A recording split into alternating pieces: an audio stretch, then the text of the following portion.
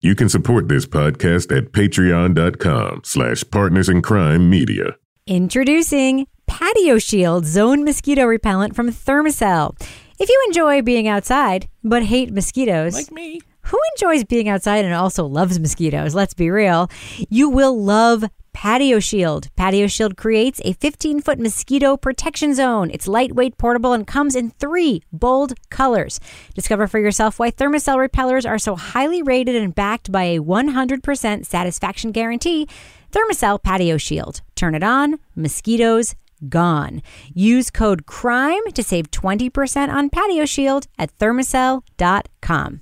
Say goodbye to expensive TV bills. Bye-bye. Philo is the simple, powerful app for watching TV. Get access to more than 35 of your favorite entertainment channels like Investigation Discovery, HGTV, AMC, MTV, and more, as well as live TV, on-demand, and unlimited recording, all for only $16 a month.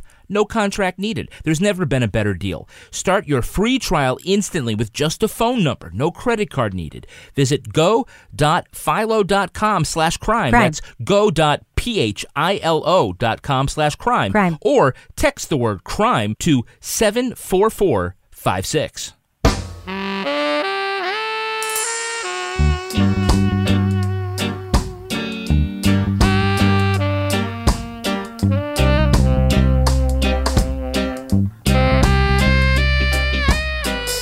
I'm Rebecca Lavoie, and this is Crime Writers On, the podcast about other podcasts and also about true crime, pop culture, journalism. And this week, we'll look at the cross petition by Adnan Syed's legal team. We'll go behind the bars with Odell in the Dark, and we'll stretch our muscles and hopefully not poop ourselves when we review the ESPN 30 for 30 podcast series, Bikram. Joining me to do all of that and a whole lot more is my true crime co-author, real-life husband, and partner in crime, Kevin Flynn. Hello, Kevin. Namaste, Rebecca. I will never hear that word the same way again. Also with us is journalist, true crime author, licensed private investigator, former defense investigator, and triple certified cat lady, Laura Bricker. Hello, Laura. Hello, my cat prowess is growing. Meow. And finally, the novelist behind the City Trilogy and the Crime Writers On Patreon exclusive book club Westworld robot host, Toby Ball. Hello, Toby. I was going to say namaste, bitches, but I guess Kevin stole it. So, hey, how's it going? It's going pretty well, as long as you don't ask me to massage your calves or any of that bullshit. It's going great otherwise. Massage. Come up to my hotel room. Comb my hair. Well, I just want Check to... out my Speedo. Can't even. We'll get there. All right. We'll get there. I just want to let you guys know in our audience that once again, we are organized enough to know what we are going to be talking about next week. We're going to be talking about the hit series from BBC America that is gaining steam and making a lot of waves. It's called Killing Eve. And if you haven't watched it yet, I recommend checking it out. And we are going to be talking about it next week. It's super fun. Oh, super fucking awesome. Now, Toby, you've started watching Killing Eve. You think it's super fun? Is that a little preview of your thoughts? I'm just so happy to hear you say something's fun. Yeah, well, I'm only 2 episodes in, so it could get super dark. So far, it's super fun. Spoiler alert, it's fun. called Killing Eve. I know. Yes. Not taking Eve out to dinner. Right. Although it does happen. They did have dinner. Trying unsuccessfully to kill Eve. That's right. Well, let's save it for the next week's podcast, guys. Let's save it. So the other thing I wanted to mention is that we are so organized right now that we know what we're going to be talking about the week after next week. Mm-hmm. Because huge news came out, at least it was news to me. I guess other people probably knew, but it was news to me. On June 8th, Netflix is going to be releasing the original series, The Staircase, the old episodes and then the newer episodes, plus the 3 brand new episodes that were at the Tribeca Film Festival. Tribeca, yeah. And that everyone has been talking about. This is, of course, the Michael Peterson case. And we are going to be talking about that update to The Staircase. And perhaps because we have 2 weeks and because we know about it in advance, perhaps we'll be revisiting some of the original stuff from The Staircase as well. So that's what we're going to be talking about in 2 weeks. And of course, we always leave slots on our schedule open for other emergency true crime updates and news as they might come up. But I'm really, really excited that The Staircase, which we've talked about 150 times in this podcast, is finally going to be available on Netflix and therefore available just to more people. And we get to talk about the owl theory with Toby. The owl. Yes. But our friend Amelia McDonald Perry did tweet that having seen the new episodes and some other stuff, that she is now on Team Owl. She's just like saying. Definitely. Oh, for God's sake.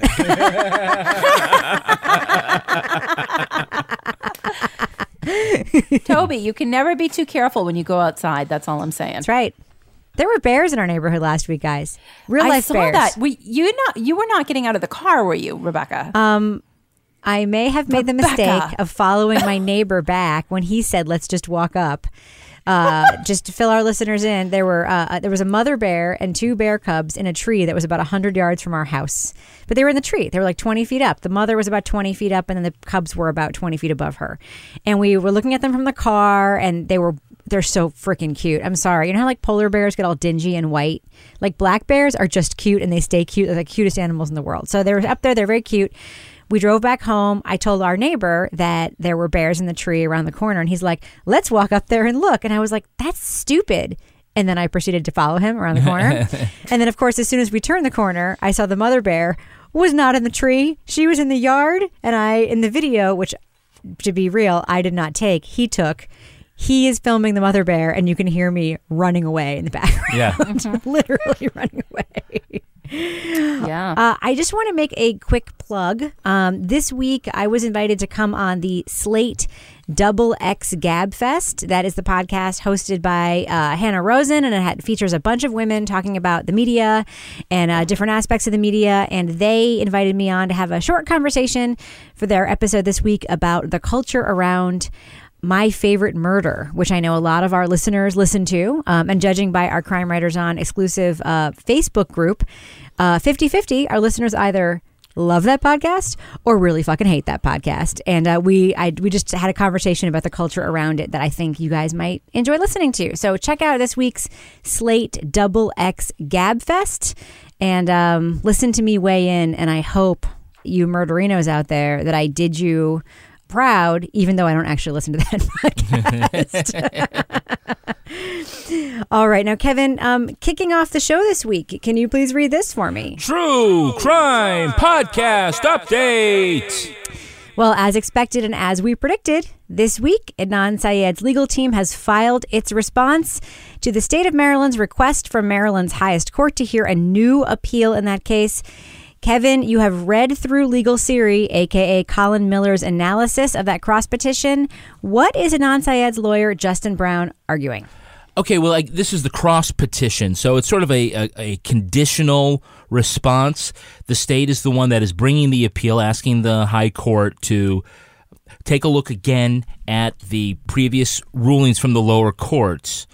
What the cross petition does is it responds not only to the state's appeal, saying why it shouldn't, why the court should not grant a writ of cert to allow this to go forward. But it also has this conditional part where it basically says, but if you do grant a writ of cert, this is an argument that we would like to bring up. Right. So it's kind of like a never mind if it doesn't happen. So in part, they have to argue about why shouldn't the state be granted cert to go forward. And one of the arguments that at least Colin Miller pointed out was that when the Supreme Court of a state or of the country gets involved, it's usually because there's a point of law that is a benefit to the public at large and not necessarily just a benefit to the litigants. Mm-hmm. And this usually comes about through, an improper or incorrect application of the law or clarification needed for an existing law. So what Justin Brown is arguing is that what the state is saying regarding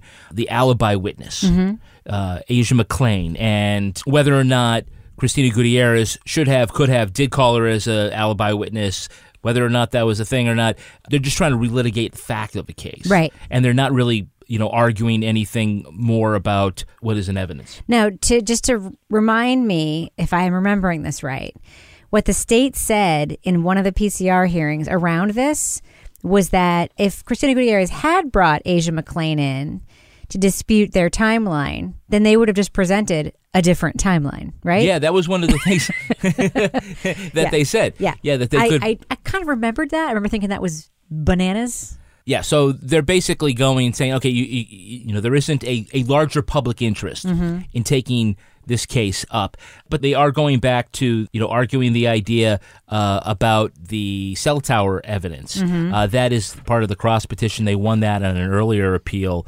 and they'd say, okay, if we are going to, you know, get into this again, we would like you to reconsider the lower court's decision on whether or not, if the jury had heard the state expert recant his endorsement of the cell tower evidence, whether that would have made a difference. Right. So that's where we are. And another on those two reminder, things. the state's expert in the original trial has basically recanted his endorsement of the cell tower evidence based on that cell phone fax cover sheet. Now, Kevin, lawyers point to precedents from other cases to make their points.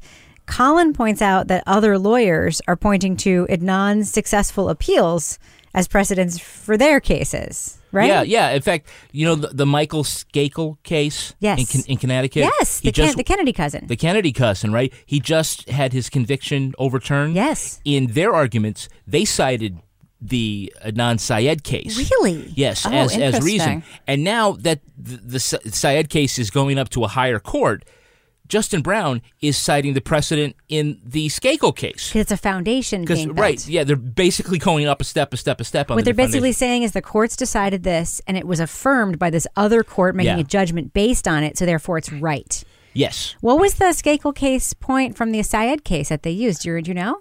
I think it had to do with alibi witnesses. Huh. That's crazy. I have a fun Skakel fact. What's the fun Skakel fact, Laura? Well, my little middle of the nowhere town where I grew up, where we had like a gas station and nothing else, there was a reform school for rich kids.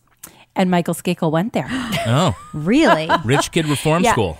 Rich kid reform school with horses. And Michael Skakel went there when he was shipped away after the great Martha Moxley encounter. The Michael Skakel case is like a perfect storm of like American true crime. It involves the Kennedys. It involves, you know, the teen murder, the mystery. There is actually a mystery there. It involves, what's his face? The guy from the... Mark Furman from the O.J. Simpson. I think he wrote one of the books, right? Yeah, Okay. yeah. How did he end up being involved in that? I don't know. But it was like really weird, that sort of confluence of Mark Furman and the Michael Skakel The whole case. thing was weird to me. The whole thing is very, very strange. So what's the likelihood, did legal series say, that the Court of Special Appeals will grant cert, that word we can't pronounce? Certiorari? Sure. Okay. Well, you remember Colin saying on our podcast, and he said it again here, that even though very few cases are granted cert by the Supreme Court in Maryland, there's a better than 50-50 chance that they will take up this appeal because of the lower court, the 3 judges, there was 1 dissent. If it had been 3-0, it was very unlikely that they would grant the appeal and would go straight to be remanded to a new trial. So, right. So if they do say we're going to take it up, then that delays the possibility of a new trial. But if they say hands off, no, we're going to let the lower court decision stand, then it's immediately... Asia's in, but the cell phone is out. Right. For the turning over of the conviction. Right, yes. Right. Yeah, and then it's go ahead and book a new trial. But it doesn't mean that the cell phone stuff can't come in a new trial if the state tries to present it. Yeah, that's correct. Right. Yeah, it basically sets everything back to 0. Yes. Yeah, and the whole thing about the cell tower evidence was just that it wasn't argued that this exonerates Adnan. It's that Cristina Gutierrez didn't use this information, and therefore he didn't get his Sixth Amendment right for, effective assistance of counsel was violated. Right. So it had more to do with the legal standard for what kind of lawyer and he could expect versus whether or not this is true or not. If they go to a new trial, they can hash out for a jury what the jury's going to believe all that means. You're like our legal Siri this week, Kevin. Not really. You're basically just repeating what you read on Colin's blog. I'm Legal Siri Wikipedia. Yeah. Well, you sound super prepared. You do. Thank you for being so prepared. Sure. All right. Well, moving on. Kevin, can you read this for me? The Richter scale. Yes, guys, we have a new brand. Our week-by-week recap and review of the excellent true crime podcast In the Dark Season 2 has been renamed the Richter Scale. Because our listeners have enjoyed hearing Laura's various degrees of fury and anger and reaction to the developments in the podcast. And one of our listeners did, in fact, suggest that we rebrand the segment. So we are doing it. And Kevin, I want you to read it again so I can add some extra echo. All right, ready? The Brichter Scale. So here we go. Let's take a moment to review the latest episode of APM Reports podcast, In the Dark, Season 2. This week, Madeleine Baran's team takes us into Odell Holman, a.k.a. Cookie's, prison cell, where he basically admits to fabricating the testimony, which is the only evidence keeping Curtis Flowers on death row. Basically, Madeleine Baran kicked out the third leg of the stool supporting this conviction. By this point, I'd already looked at every other major piece of evidence in the case against Curtis Flowers. The route, the gun, the other 2 snitches. None of it had held up to scrutiny. And now, all that was left was this one story, this one confession. And then, from his cell in Parchman Prison, on a spotty cell phone connection, from underneath his tent, Odell Holman told Samara that story was a lie. For him telling me he killed some people, hell no, he ain't never told me that. That was a lie. I don't know nothing about this shit. It was all make-believe. Everything was all make-believe on my part. One of the things we hear in the podcast right up front is that Odell, as you guessed, Laura Bricker, has a cell phone in prison, even though he committed 3 murders. I don't think he has a cell phone right now. I think that's gone. I think it's still there. I think as soon as this episode dropped, it disappeared pretty damn fast. Laura, what did you... Laura's like, no, I've been texting him. He still has the cell phone. Yeah. He's Laura, friended me on Facebook, Kevin. what did you think of this? That he not only has a cell phone, but he's so comfortable using it that he basically makes a little pillow for it on his bed to use to help make it more quiet. But that doesn't stop him from also doing drug deals on the side as he's talking to reporters on his contraband cell phone. Laura, thoughts? Yeah. So this week, I decided to vary my walking route while listening. I went deep into the woods where no one could hear my screams or where someone could kill me and nobody would know. And I found myself, it was a good thing because I was like, oh my, you've got to freaking be kidding me. So, I mean, I wasn't super surprised that he had a cell phone because I had kind of been like, oh, he probably has a cell phone. Doug Evans probably gave him a cell phone. But I guess what I was surprised at was just like the blatant like disregard for the rules and just sort of the level of comfort that he had with his cell phone. Like, after he got over the you're going to pay me for my story nonsense, he was like completely comfortable. Like, hold on. Yo, so you owe me money. Hold on. I'm in my fort. I'm in my tent fort. I'm like, are you even kidding me right now? Yeah. So I was in like this, as you would imagine, a full state of rage. But this week's episode, it was really quite masterful because it took you from like one emotion to the other in such a complete way. Mm-hmm. You know, I went from complete rage to just such complete compassion and sympathy for the family of Curtis Flowers that by the end of the episode, I was just like, I just want to go hug Curtis's dad. This is the most tragic and sad thing that I've heard so far. The contrast between what his family was doing, what he had been doing before he went to prison, and this guy, Cookie, with his cell phone. I mean, I need to actually, I think this week, people, I'm going to go befriend Cookie on Facebook to just see, because I don't think they're even going to take his cell phone away. I mean, I don't know about you guys, but I'm like, they don't fucking care. Yeah. This guy is like untouchable, and it is ridiculous. Absolutely ridiculous. End of story. Toby, one of the things I thought was really interesting was Cookie's characterization of his relationship with Doug Evans, the prosecutor in the case. How like, you know, we're good. We've always been good. Like I get arrested for stuff. He clears it up for me and I do something for him. I do something for him. He does something for me. We know that this is not a good guy. We know he murdered 3 people. This is not a case of like a quote habitual offender who's just been arrested so many times and then like, you know, brought into the system and is like would have been fine. Like this is actually a bad guy.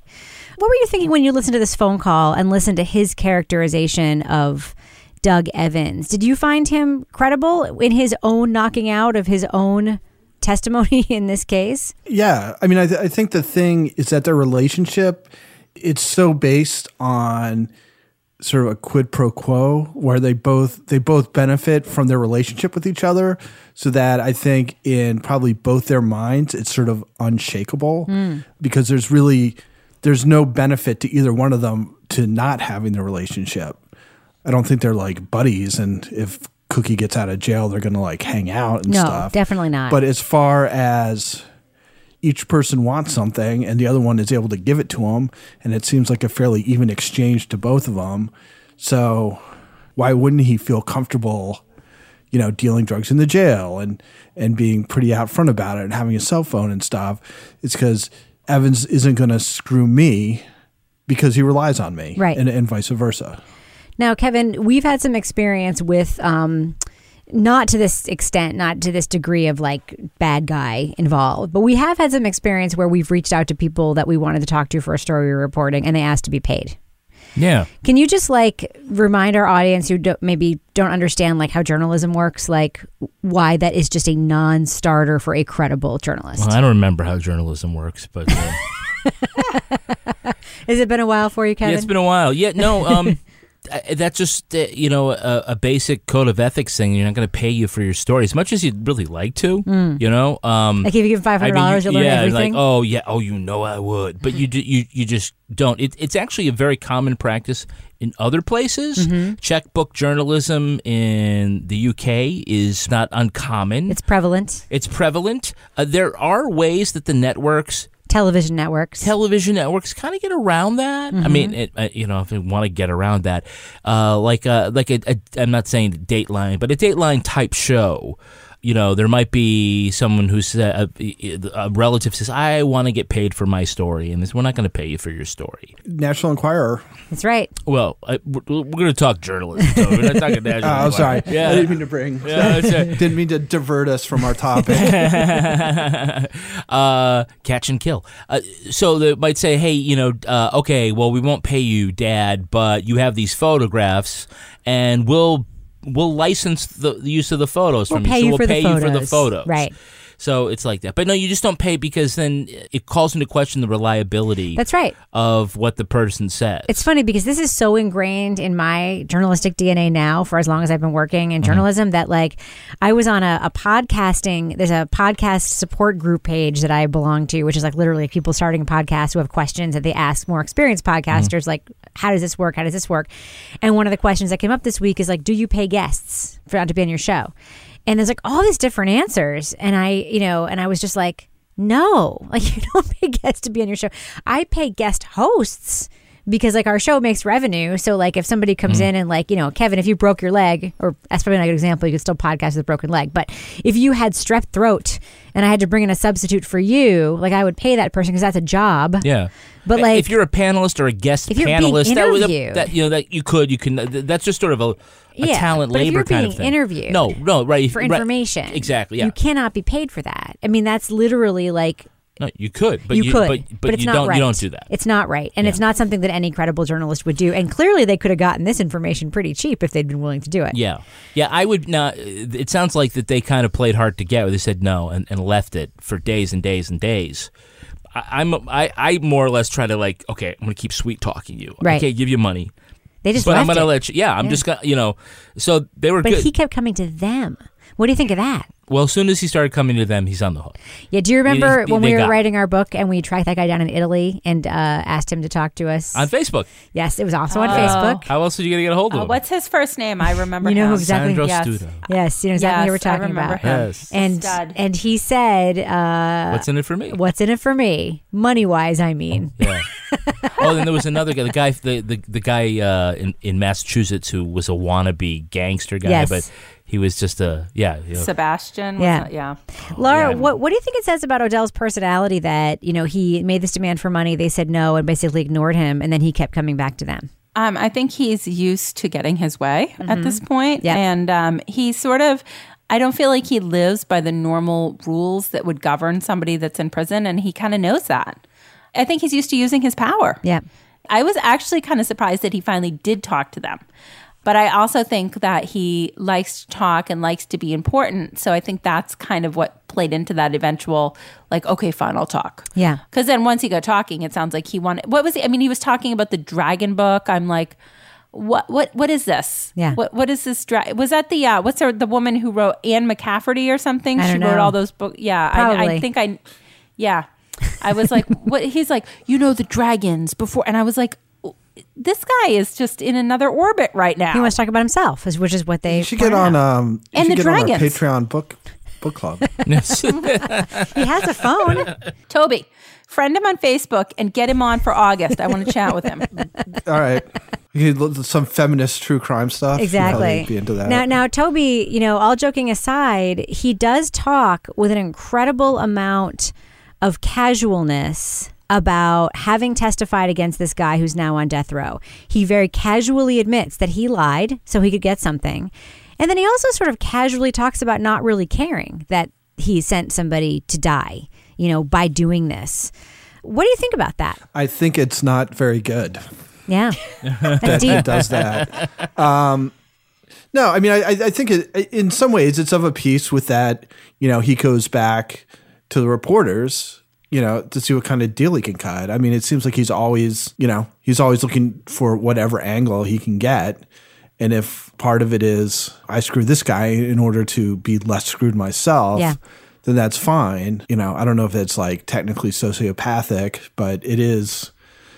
In any given situation, it seems as though he's looking at how is this going to work out for me? Yeah.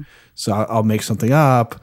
I'll keep reducing my price for talking because getting a little bit is better than getting nothing, and I really don't have any leverage in this situation.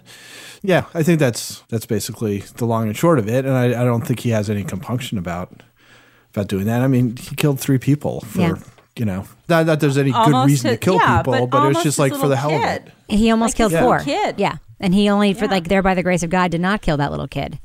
So it's just not. It's just not part of his calculus. Now, Kevin, this episode was structured in such a way that they sort of finished this part of the story very quickly. I think that a lesser podcast would have drawn out the lead up to his confession that he lied and made that the whole episode. But they told it in the amount of time they had to tell it, and then they take this turn halfway through the episode because I think what they're doing here is, as you mentioned last week, they were going to look at Curtis Flowers and we'll put him in jail, and then they're going to look at the guy who put him there. It felt to me like with the whole second section where they visit the choir rehearsal and we hear the and you know what, I was like, that part dragged a little bit for me until they did the thing where they played the alternating tape of Curtis's dad singing, Curtis singing, and I was like, God damn it. In the dark, people. I'm in the car driving home from getting like my tire replaced, and I was fine. And I'm like, oh, this part of the podcast is like a little slower. They've really changed the pace.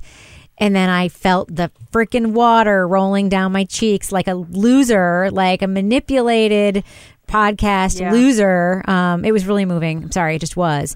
But do you think this is the pin they're putting in the end of this part of the story? Because you said that next week is going to be about the trials. Are we going to flip to the examination of Doug Evans next week? I would. Do you know how many episodes this is going to be? I don't know. I think this was 6, right? This was number 6. No, I mean the whole series. I don't know how many long it's going to be now.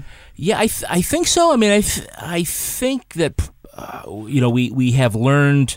I think just about all we're going to get to learn about Curtis Flowers, because we can't talk to him. Because we can't talk to him. I mean, there's always more that they keep digging up. I would like it to start focusing to make that pivot. Yeah, and I think it needs to. This was sort of a weird middle act. Yeah, I mean the whole denouement. I mean the whole thing with Cookie at the beginning of this episode very well could have been the end of the previous episode, but I think it was good that they sort of cut that off and started something new, and that it wasn't the entire episode.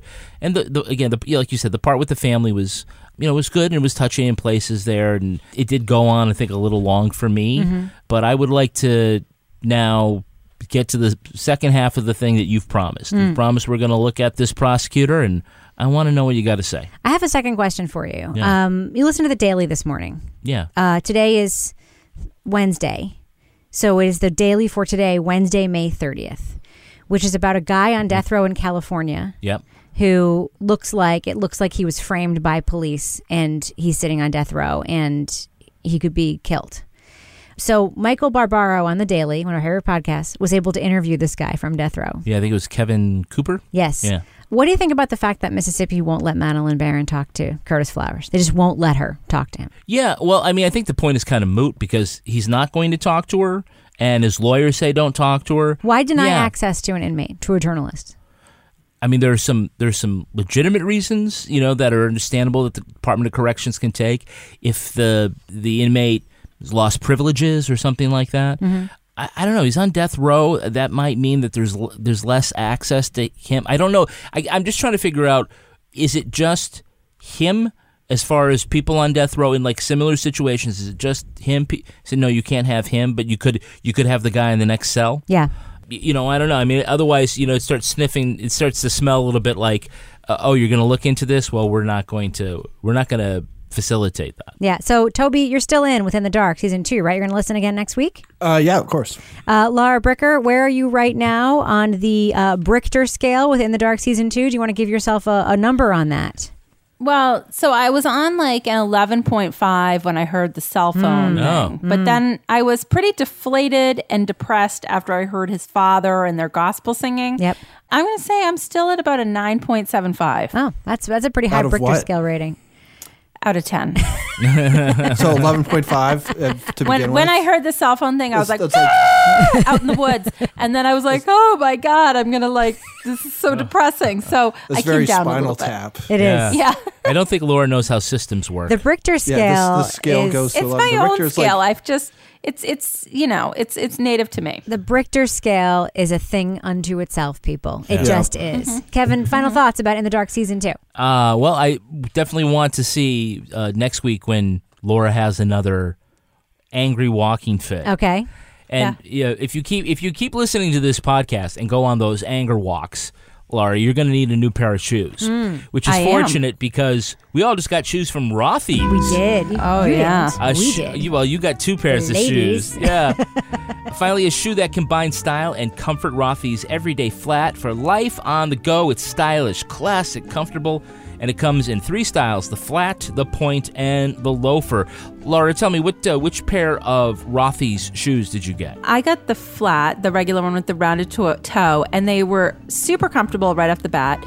And I got so many compliments, and then I also like to tell everybody, they're made out of water bottles. Yeah. Because recycled they're plastic super cool water shoes. bottles. Yeah. And you can wash them, Machine which is always washable. Yes. I mean, not to give too much information, but my feet stink. So I don't wear shoes like this. But I can wash these ones. That's right.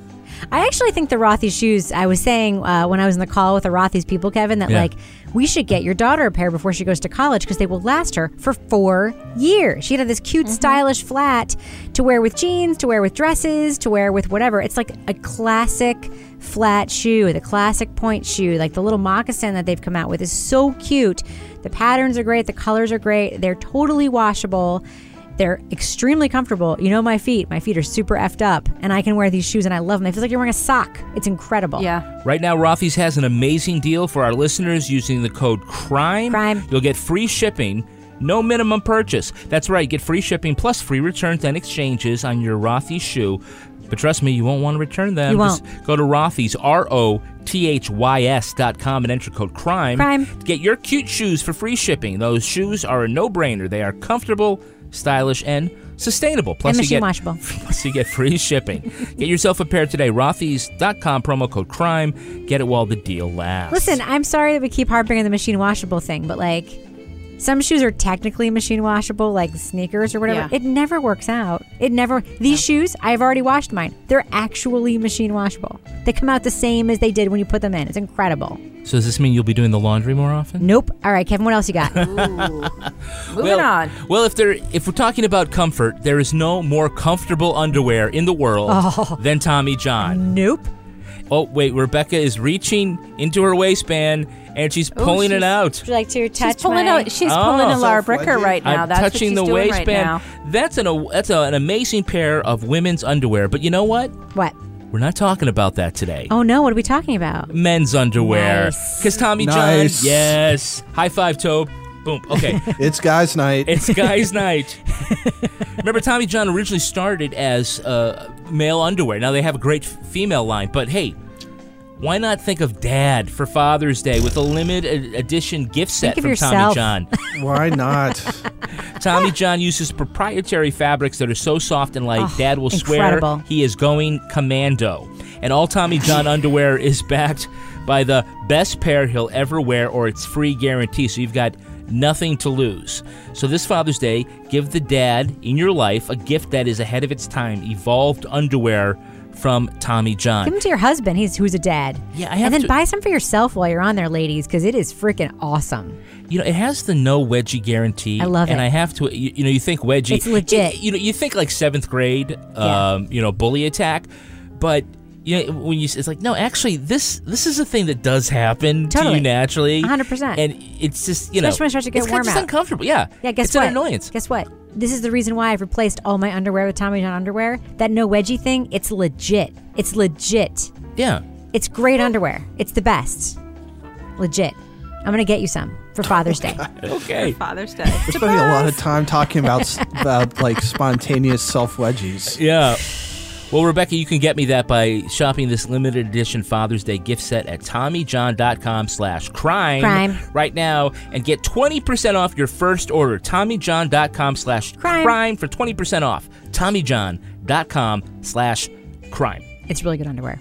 Moving on. ESPN's sports anthology podcast, 30 for 30, has changed up its format for its third season. Instead of bringing a variety of sports-related features, it's focusing on one story. In the 5-part series, Bikram, host Julia Lowry Henderson, talks about the rise of hot yoga fitness guru Bikram Chaudhry.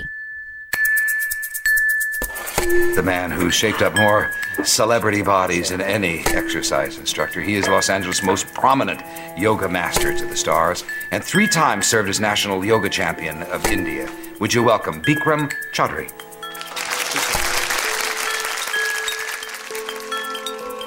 Half a billion people has been benefited directly, indirectly from Bikram yoga around the globe. I mean, he's created a yoga that has healed and helped tens of thousands of people at minimum, and that has hurt and destroyed thousands of lives. And there's no arguing with either sides of those coins. Henderson peels back the veneer of Bikram's self-created myth and gets into the many allegations of sexual misconduct and the effect of the controversy on the yoga empire that bears his name. So as usual, we are going to be discussing major plot points of the podcast we're reviewing this week. So if you want to just skip ahead to our spoiler-free thumbs up or thumbs down review of Bikram by 30 for 30 from ESPN, go ahead and look at the show notes right now where I've put a timestamp for where that review is, and you can just skip all this juicy stuff.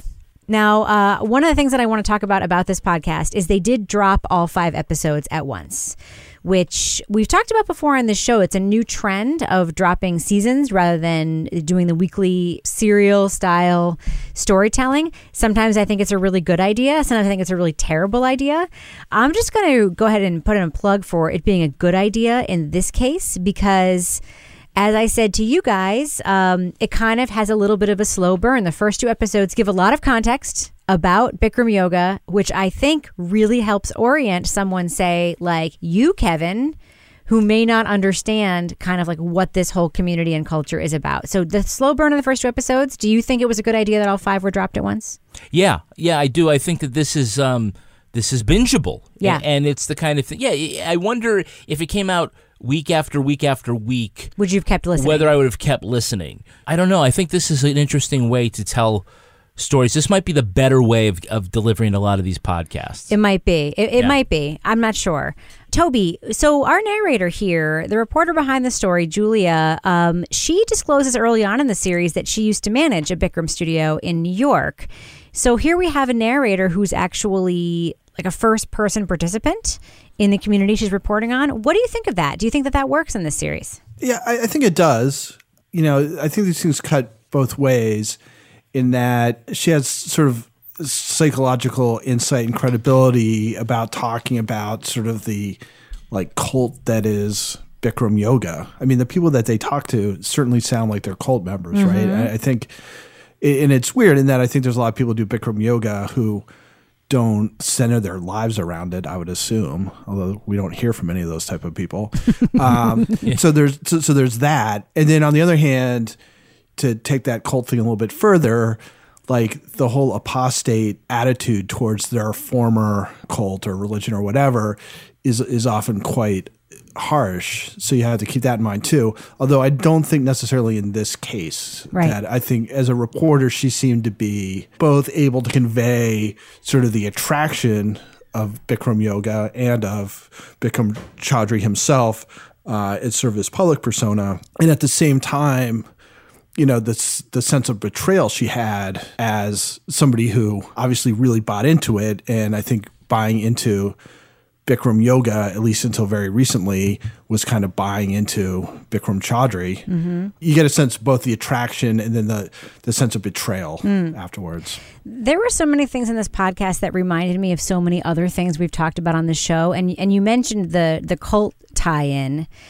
There were so many things about hearing the story about how he built this legend around himself and around this brand that reminds me so much of the cult of Scientology, which we talked about on the show, and so much of the cult we talked about, the Rajneeshis in Wild Wild Country, the sort of cult of personality around a central figure. But the Scientology thing for me was a little more resonant because there was this mission with Bikram yoga. It's, yes, a great fitness activity that makes people healthy and makes them fit, but the way they frame it as changing lives, we're going to change 7 billion lives. Reminded me a lot of that. But the other thing that it brought to mind for me, Laura, was some of the origin stories we heard in the Missing Richard Simmons podcast about this fitness guru starting a practice and starting like a community around fitness. Mm-hmm. And we hear the historical details about Bikram's first studio, the carpet, the mirrors, the heat, the Speedo. What did you think of that scene that we get around him and his like TV appearances and just like sort of his persona in those early days? Well, I mean, I am a person who like smells and things like that. I get totally. So when I heard like there's carpet, there's BO, there's people pooping themselves and peeing and puking, I'm like, oh God, now I know why I never did this kind of yoga. I mean, I thought, I've done a lot of yoga. I've done different types of yoga. And I was like, oh, I should try that hot yoga. I'm pretty glad I didn't do it now, having heard this. But I hadn't really thought about that sort of comparison to the early days of Richard Simmons. But I definitely can see that because, you know, when you think back, like, remember they had like the same people. And remember the guys who were like, we got in the front row in Richard's classes. That's right. And it was the same thing with this. I mean, it's like, is it fitness or is it cult? I mean, I can't lie. I go in the same spot every time when I go to my little bar class at the gym. And like someone today is like, oh, you're in your spot. And I'm like, well, it's like church. You have your pew and that's where you sit and you don't move. But it definitely, there was definitely that carryover between, you know, the early days and the excitement. And it was like everybody who was anybody was doing the Bikram yoga. Right. Whether or not half these people were really doing the Bikram yoga, I think kind of is up for debate. Raquel Welch, though, was doing the Bikram yoga because he sued her. I mean, so it sounds like in the beginning, like you kind of get a sense of this, like the sense of excitement that surrounded it. And it was like the thing to do. And I look around now, I mean, and I'm like, okay, so what at my gym is going to become like the next big cult? I don't think there's any like cults going on in my gym right now, but I'm like, ooh, is the pound class going to be a cult now? The cult of the pound class. Do you know what that is? No. Is it chasing loose dogs around? No, you have these like drumstick things and you like beat them off the floor and beat them and tap them and beat them and pound. I don't know. It's a whole thing. I think the beating off was what got Bikram in trouble. Oh my God. Oh no. If only he would have done that instead of assaulting these women. The massage. But I mean, so I came in the beginning, I was like, yeah, this is like, I can sense the excitement when this first started. But then there's clearly from the outside, as you're listening to this, a moment where you're like, this is a cult. Right. This is clearly a cult. He is controlling these people. These people are brainwashed. This is wrong. Kevin, thoughts? Cult or fitness craze? Or both? Like, both. Yeah. And I think that later on in the series, when we start to get to descriptions of what happened, and his victims are these people who are taking this teacher training so that they can excel in their own studios back home. That it's not just the influence of a powerful religious or cult type figure, it's also corporate. So I think that it also adds the dynamic that the CEO is hitting on you, and you're worried also about your economic, your livelihood, your livelihood. You're right. going to be disadvantaged in your career if you don't do this. And that is another element kind of layered on top of all the sort of cult of personality behind him as well. Right. So, it's just another reason why the victims felt like they couldn't say no to him, because they had a lot personally riding on their relationship with him and their ability to succeed in this organization. That's one of the reasons why I really liked the slow burn of the first 2 episodes, because I do think that context not only sets up the why people were so into the practice and how it got so popular, it also sets up that like the people who did this, they first of all, like what are all the hallmarks of a cult? Like Toby, like when they try to extract money from you, when they explicitly like try to separate you from your friends and family, which like they actually say like you can't have contact with your friends and family while you're in this training. You've got to say his exact words, including like the Korean like hamburger bad or whatever it was. Sayings and stuff. Yeah, I mean it's bizarre. It's bizarre. The dialogue. I mean, the Rolls Royce. There are so many things about the it. The train of thought that are so clearly the same patterns. And we talked about this when we talked about Wild Wild Country 2 and the Scientology episode. A lot of the same techniques that cults use to indoctrinate people to break them down and then get them. It's the same techniques that the military uses when they want recruits to just fall in line and do what they want them to do. It's like that depersonalization, that pushing you to the limits. All of that is there. But I loved that you pointed to the thing that I kept thinking about, which is that this is like they're all thinking like this is going to be my job. I'm going to make money doing this. This is going to be my business. It's going to be my livelihood. And that he has control over their ability to sustain themselves in their businesses. There is a sexual harassment, traditional workplace sexual harassment story here. That is, but they don't just think that, it's true. It is true. Yeah. I mean, it's not a false thought on their part. That's right. It's like, if they he cross withdraws him, Bikram. That's right. From their thing, then it's not Bikram yoga, and that's what's hot. Yeah. Which is nuts because it wasn't even Bikram yoga to start with. It was, spoiler alert, yoga royalty of India, grandma's yoga to start with. But I want to take a poll here. Has anyone here, like Rebecca, did you ever go through a Bikram yoga phase? I know. I did a one class once. Did you vomit? No. It's the classes aren't like that. Honestly, like the one thing that they skip in this podcast, and the reason why Bikram, there's actually a second reason why Bikram is so popular that they don't talk about in this podcast. So it's these 26 movements over an hour and a half. You can be a complete beginner and do this. So when you go to these Bikram classes, usually at the front, there are some like really fit, hot people like who look amazing and like do everything perfectly. And then in the back, there's a bunch of dowdy moms like me who are like 30 pounds overweight who are just like trying out the yoga. And for me, it just honestly came down to like, I hate being hot so much. Like I'm not one of the people who loves hot weather. Like I fucking hate being hot. So, and the smell was not good. But but that's one of the reasons it's so popular is because you can go in this class and because it's the same movement over and over again, like you can be a beginner and do it and then you can advance and keep doing it. But it's always the same. So you know what it's going to be. It's never a mystery. But I have a question. Yep. Did you wear a Speedo? No. I need to know. I was the New York State yoga champ when I was 11, 12, 13, and 14. Yes. And I did have to wear a Speedo. What are the yoga championships? How do you win? What do you do? You know what? You hold the position There's longer? actually, in the town next to me, there's a girl who won like the national yoga championship. So it is a legit thing. And she was like a ballet dancer and then she also did yoga and she won. Is this something that's judged? Yeah. Oh, okay. Yeah, I think it's got to be like gymnastics. I mean, if you go on the internet, it's like these women making their bodies into like a backwards O with like Bikram standing on their abdomen, telling a joke. I think You've seen fitness competitions, right? Where they do the posing and stuff. Yeah. It's like that, but for yoga. Oh, okay. All right. No, it just sounded like maybe like it was like a dance fight. Yeah. Like no, they, like like, it just dance. doesn't seem like there should be a five yogis competition get on the for floor and Yeah. someone takes out a bed of nails and The I don't know. competition does seem counter to the practice of like helping people, does it Exactly. not? tea drinking competition. Or something. Right. All right. Well, Moving on. let's talk about the actual. I mean, obviously the podcast. We are introduced to like every character who's going to be in the podcast in the first episode, but then we don't hear from some of them again, and then she sort of brings them out again, and it turns out that Bikram isn't just a shady businessman who likes to get massages.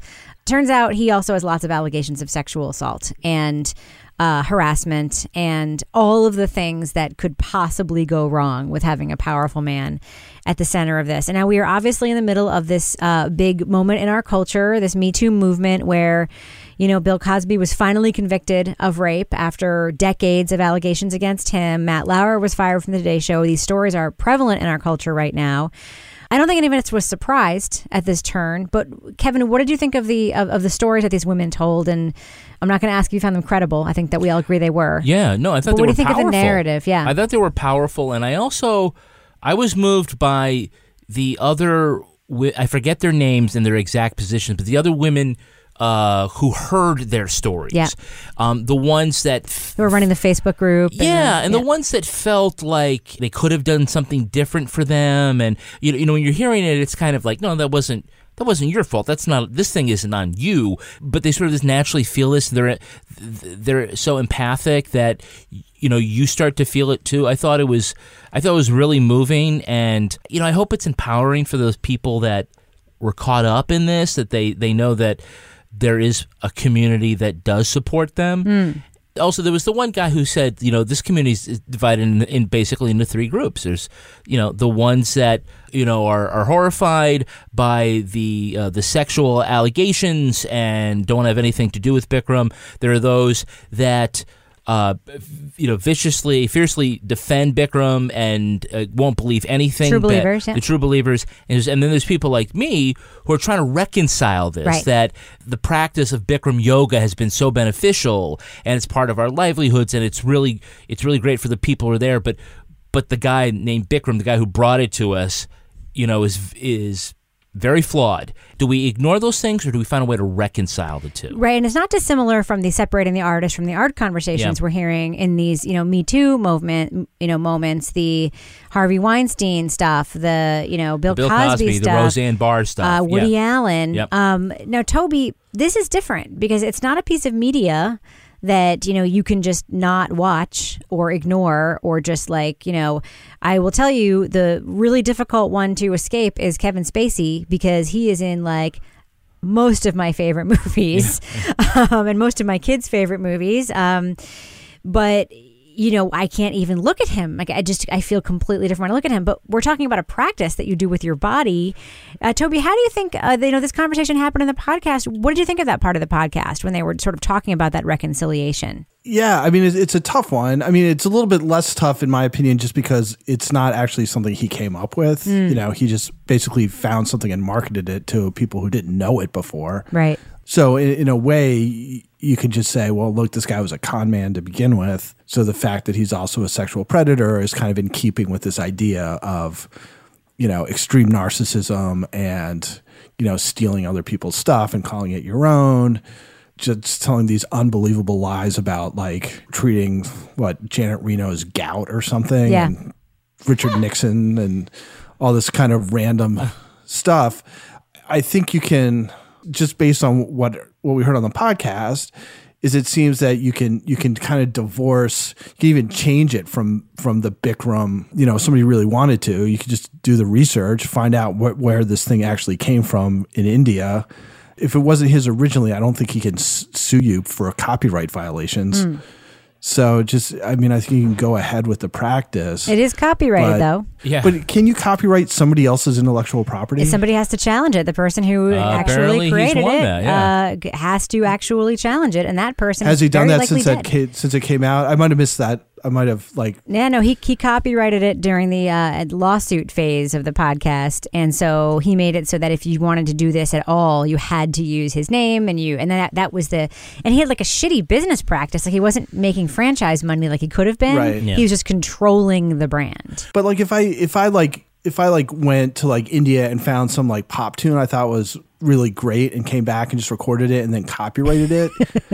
Couldn't people be like, it needs to be challenged. Well, there was the guy who actually that was somebody else's song that you are pretending is yours. Yeah. Well, there was the guy who came up with the example. He said, well, what if you did a weightlifting workout where you did the Schwarzenegger. Did these many flies and this many bench presses, and like, okay, that's the Schwarzenegger workout, and he copyrights that, and you could do that. Right. And so, But the whole thing is, if you vary from his routine, you don't have to call it Bikram, and you can do whatever you want. Well, now, do you think there's the macro issue here, which is the business side and the you just call hot cultural yoga, but don't talk about cheeseburgers. Right. If he had never called it Bikram, right, would it be an easier call for people to sort of move on from say, oh, the founder of this or one of the leaders of this is a criminal?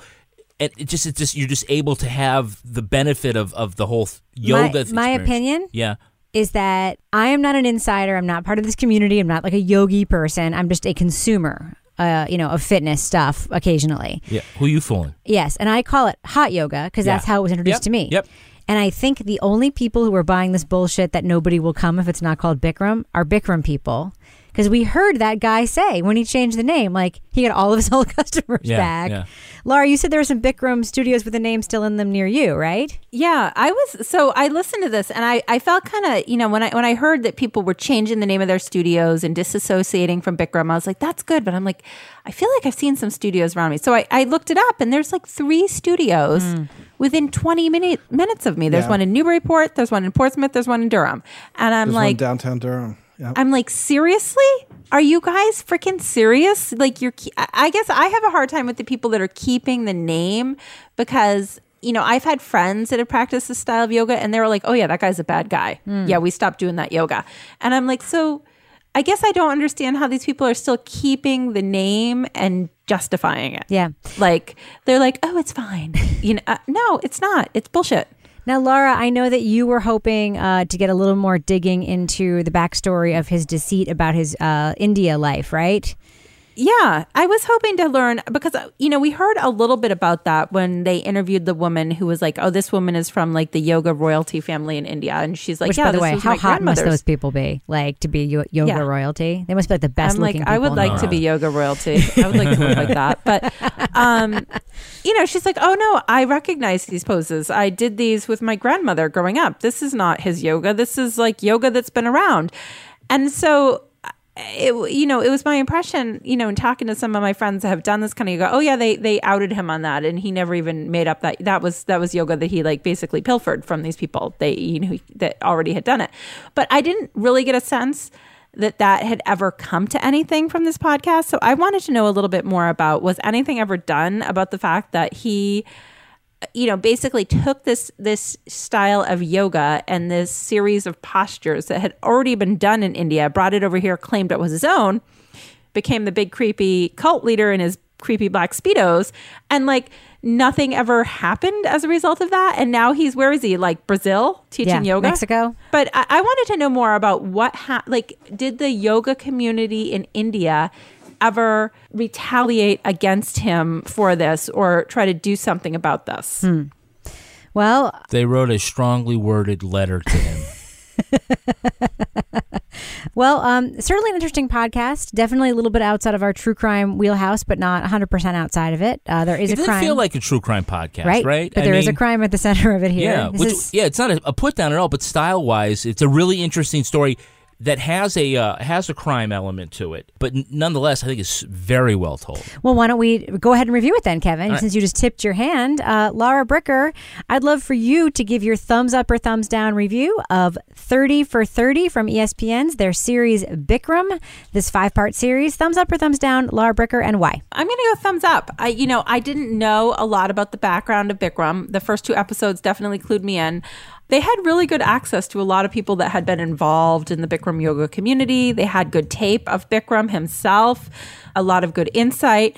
A very interesting story from start to finish, but I will say the Richter scale was a little high at the end of this because this guy was allowed to just move along and continue his tactics in another country, which I found absolutely bullshit. But it's a good podcast. It's very interesting. Toby Ball, what about you? Thumbs up or thumbs down for Bikram from 30 for 30 by ESPN? Yeah, I'd actually done a fair amount of reading about this beforehand, so a lot of the stuff in the story wasn't really new to me.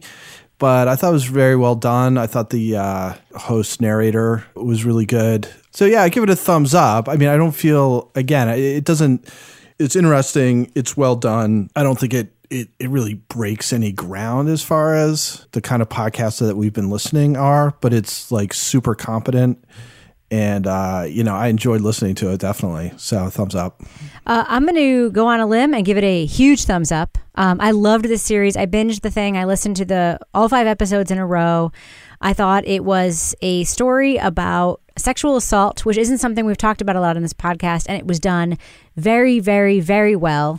I think that the context that it brings to the story, not knowing a lot about the backstory of Bikram and the cult around Bikram and all that stuff, was really, really important because, frankly, and no offense to all the yoga people listening to this show, it would be so fucking easy to hate these yoga people without the deeper context. It would be so easy to be like, just not be sympathetic to anything they had to say when you know how devoted to this practice they are and just know how hot they have to be and whatever.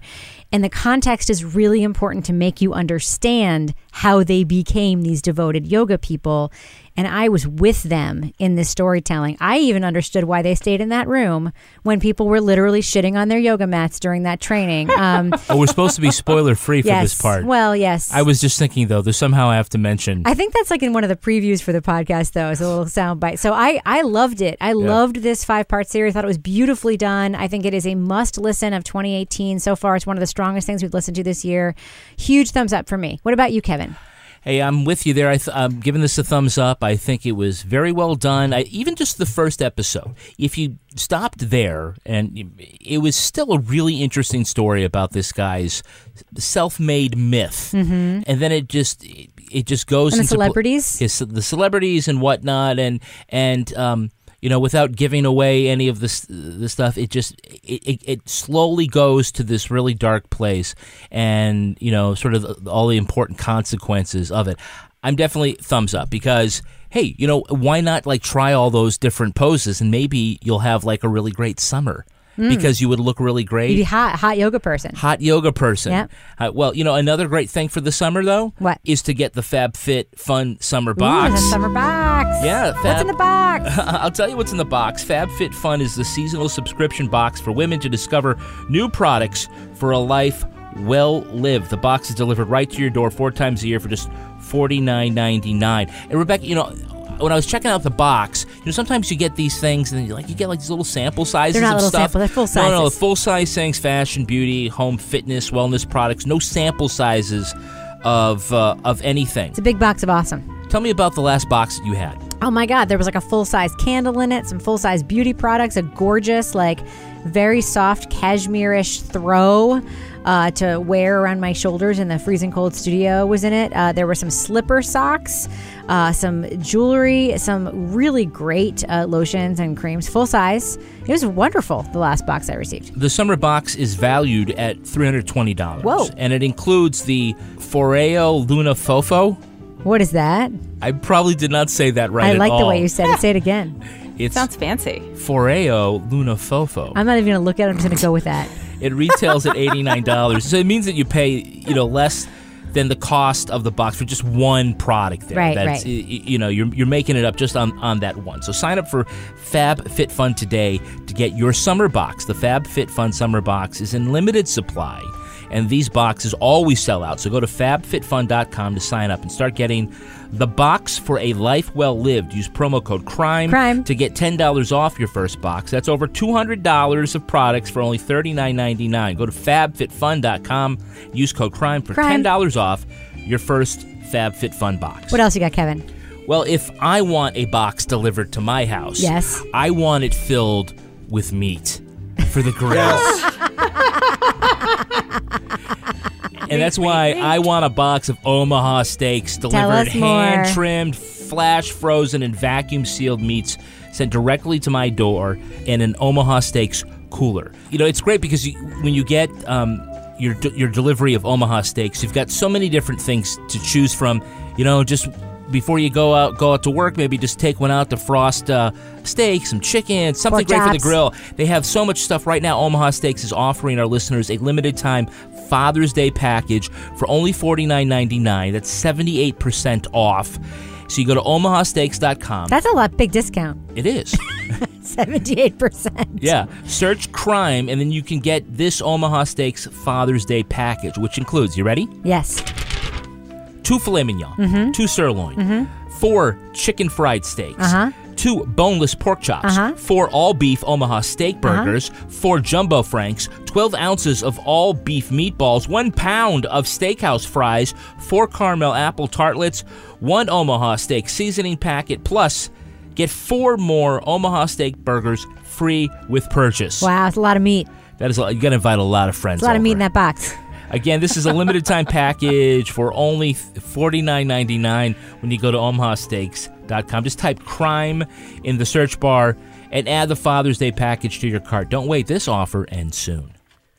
And now it's time for favorite part of the podcast, a little something I like to call the crime of the week. Although he lived life on the edge, Jim Mad Dog Sellers died peacefully of a heart condition this week. A Springfield, Missouri Reserve police officer, Mad Dog was best known around town as a storm chaser. His brother said that he had a natural gift for checking the radar and knowing exactly where a twister was heading next. Before he died, he made his wishes known about what to do with his remains. He says he wants his ashes launched into a tornado. While it seemed a fitting tribute, Mad Dog had obviously never seen The Big Lebowski.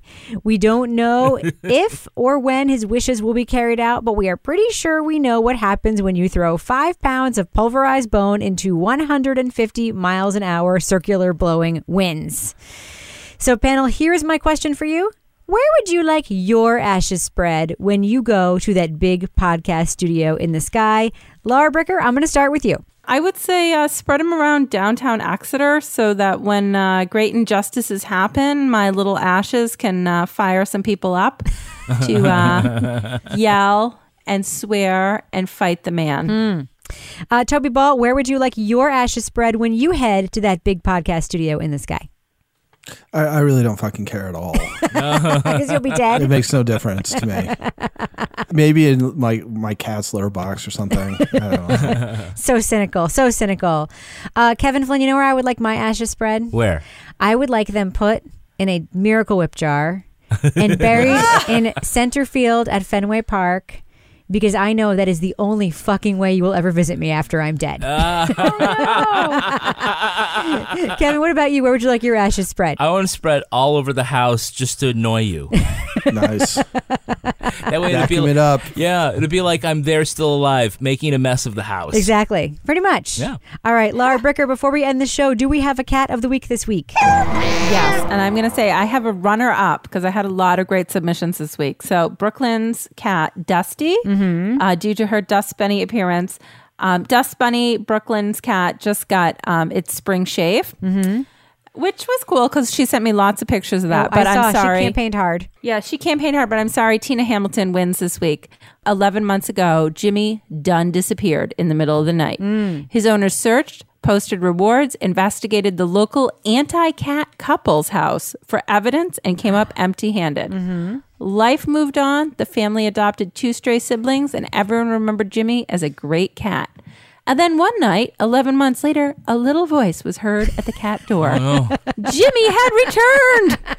Healthy, a little skittish, not at all happy that he had new siblings, and very much alive. They are so happy to have this giant beast home and very curious exactly where he was. Real question, though. Is there a Stephen King pet cemetery across the road from where they live? Sometimes It's possible. dead is better. All right, Laura Bricker, if people want to continue to campaign for you to not make their lame-ass cats runner-up, but to win cat or dog or fish or hamster of the week, how can they find you on Twitter? At Laura Bricker.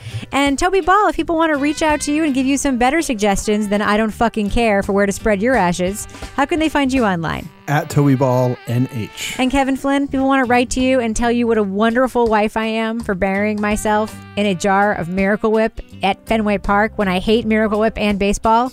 How can they find you on Twitter? They can't. No, for real, how can they find you on Twitter? I'm at Kevin P. Flynn.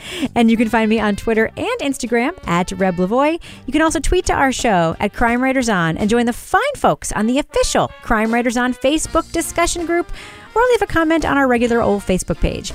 You can support us at patreon.com and hear Toby's exclusive Balls Deep Book Club podcast.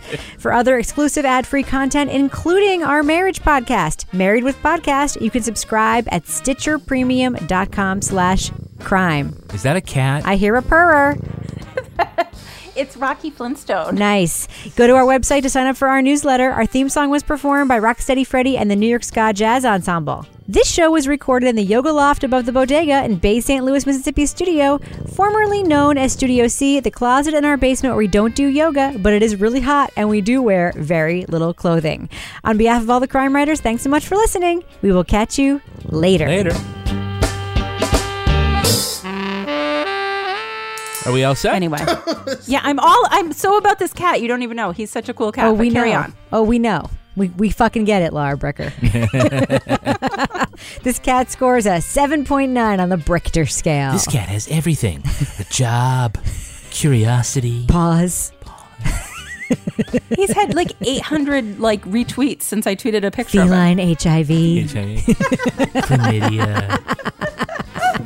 No, only Stampy had chlamydia. A tattoo of a smaller cat on his arm.